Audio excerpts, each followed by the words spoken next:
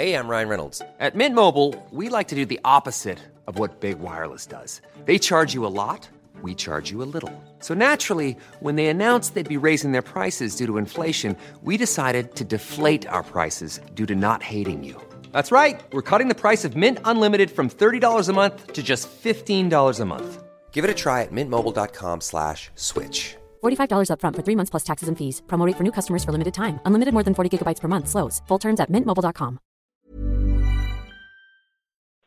Yo. Where are you, and what do your immediate surroundings look like? I am in Montreal, Quebec. I'm in my classy basement apartment. I'm sort of in what do they call it? Self-isolation, because I just got back from Germany. I just snuck out like it was the Battle of Saigon, and I got on the last helicopter out of Germany. And there's records everywhere, vinyl records, because I've been taking this time to organize my record collection. I mean, it's the same apartment that you had when we were in university like 20 years ago. It's a museum of vinyl. Are you making beats? Are you making music? We could probably use a new Canadaland theme song. The one you made us 7 years ago. People are pretty used to it. Freshen it up. Yeah, I'd love to. Seriously, I've spent the past 4 days really given this place kind of a deep clean. It feels like I've been on the road for 20 years and like I never had a minute to just like put things in order. I've just been kind of coming in from tours and dumping everything in a pile and then putting the piles into different piles. Mm-hmm. And so like I'm digging through stuff here. It really is kind of like I'm like isolated in this archive. So I haven't started making music yet.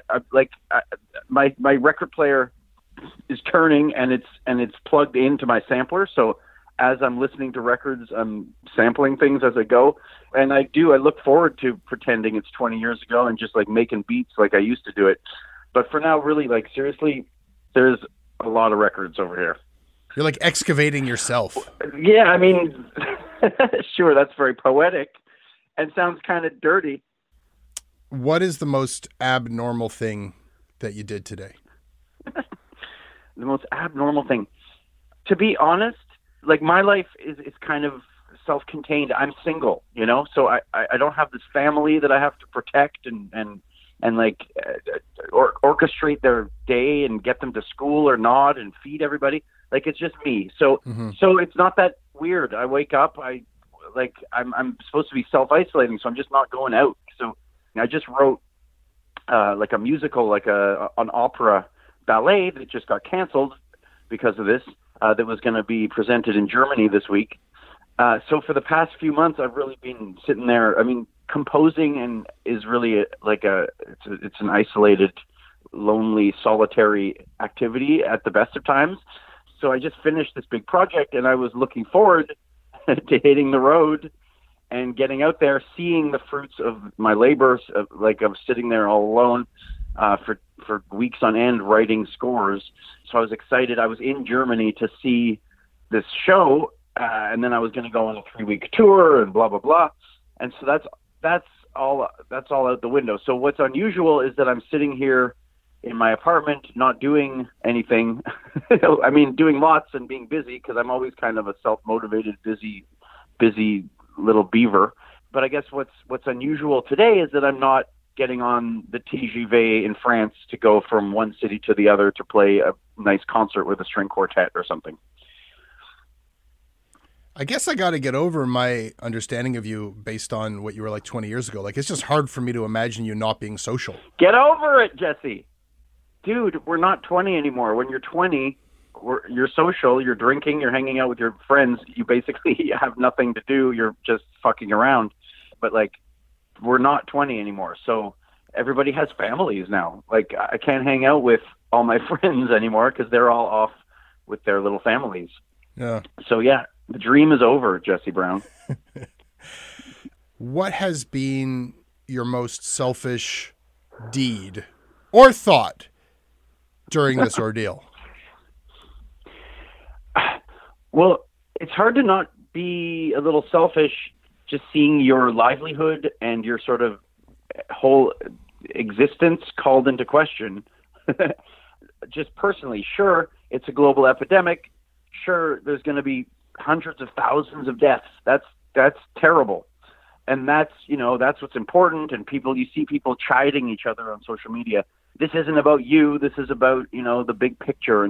And that's great. We have to be reminded of that. We have to be reminded of that normally, like our little lives really don't amount to much. But when you're in your little brain, like that's all you got. So all I've got are my plans and what I've worked to create, and all the efforts that have gone into making these things that now seem sort of trivial. Like really, does it matter to have concerts? Does it matter to put on theater? Does it matter to make songs? Does it matter to tour with bands? Does any of that matter in the face of death and mayhem and pandemic and just total chaos? So on the one hand, of course, it doesn't matter. Like all that matters is food on your table and your family not getting sick.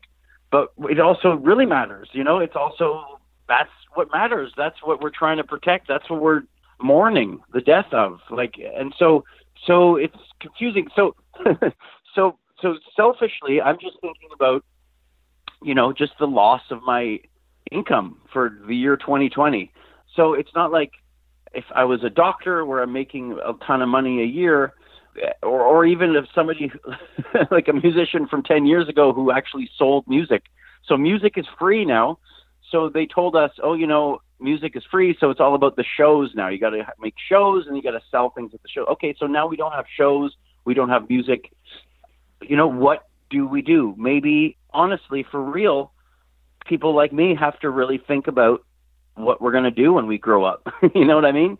So I guess that's selfish of me to worry about, but I'm just sad. And I'm also sad, for all the sort of wasted time, because to create the work that was coming down the pipe, took months and weeks of preparation of managers and agents and teams and programmers and internationally, and all these people did all that work, and it's just evaporated. Yeah. Yeah. I mean, when you were saying, in the face of just how big what's happening is, what does going to the theater or going to a show matter?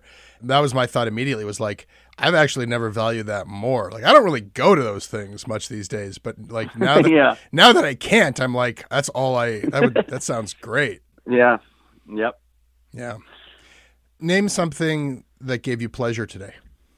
Frankly, all this social media stuff is kind of awesome. I mean, I can talk to all my friends, and everybody's kind of in the same boat. Everyone's really shaken up if they're really paying attention, and everyone's worried, and everyone's isolated, and sort of trying to work on their thing, but kind of it's all called into question what their thing means, or if there's any future for their thing.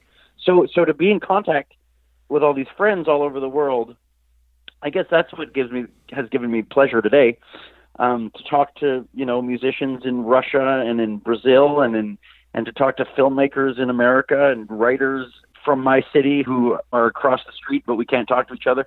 Just to talk to everybody, hear their stories, try to cheer each other up. Mm-hmm. It's all we can do. Last question. Okay, this better be good. What is something that you think might never be the same after this is done? Well, after this is done is already kind of a loaded statement, because we don't. What does that even mean? Will it be done? So what might change? Oh my goodness! I mean, the pessimist in me says that there will never be concerts again. But that's not true. I guess I don't really know. I don't know. I really don't know. What will change? People, hopefully, the optimist in me thinks people will actually appreciate the arts a bit more after, like you said, we all kind of get busy. We don't go to concerts anymore. We don't. Yeah. It's funny. This is really kind of laid bare how not solid the artist's life is, and also how valued the artist's work is. So yeah, so the optimist in me, hopes that people will if this ends, people will start going to concerts more and checking out art shows and supporting people that are creating the stuff that they consume, that makes the world beautiful, that brings people together, that tells our stories. All right, Joshy, stay safe. You too, Mr. Brown. Thanks for calling.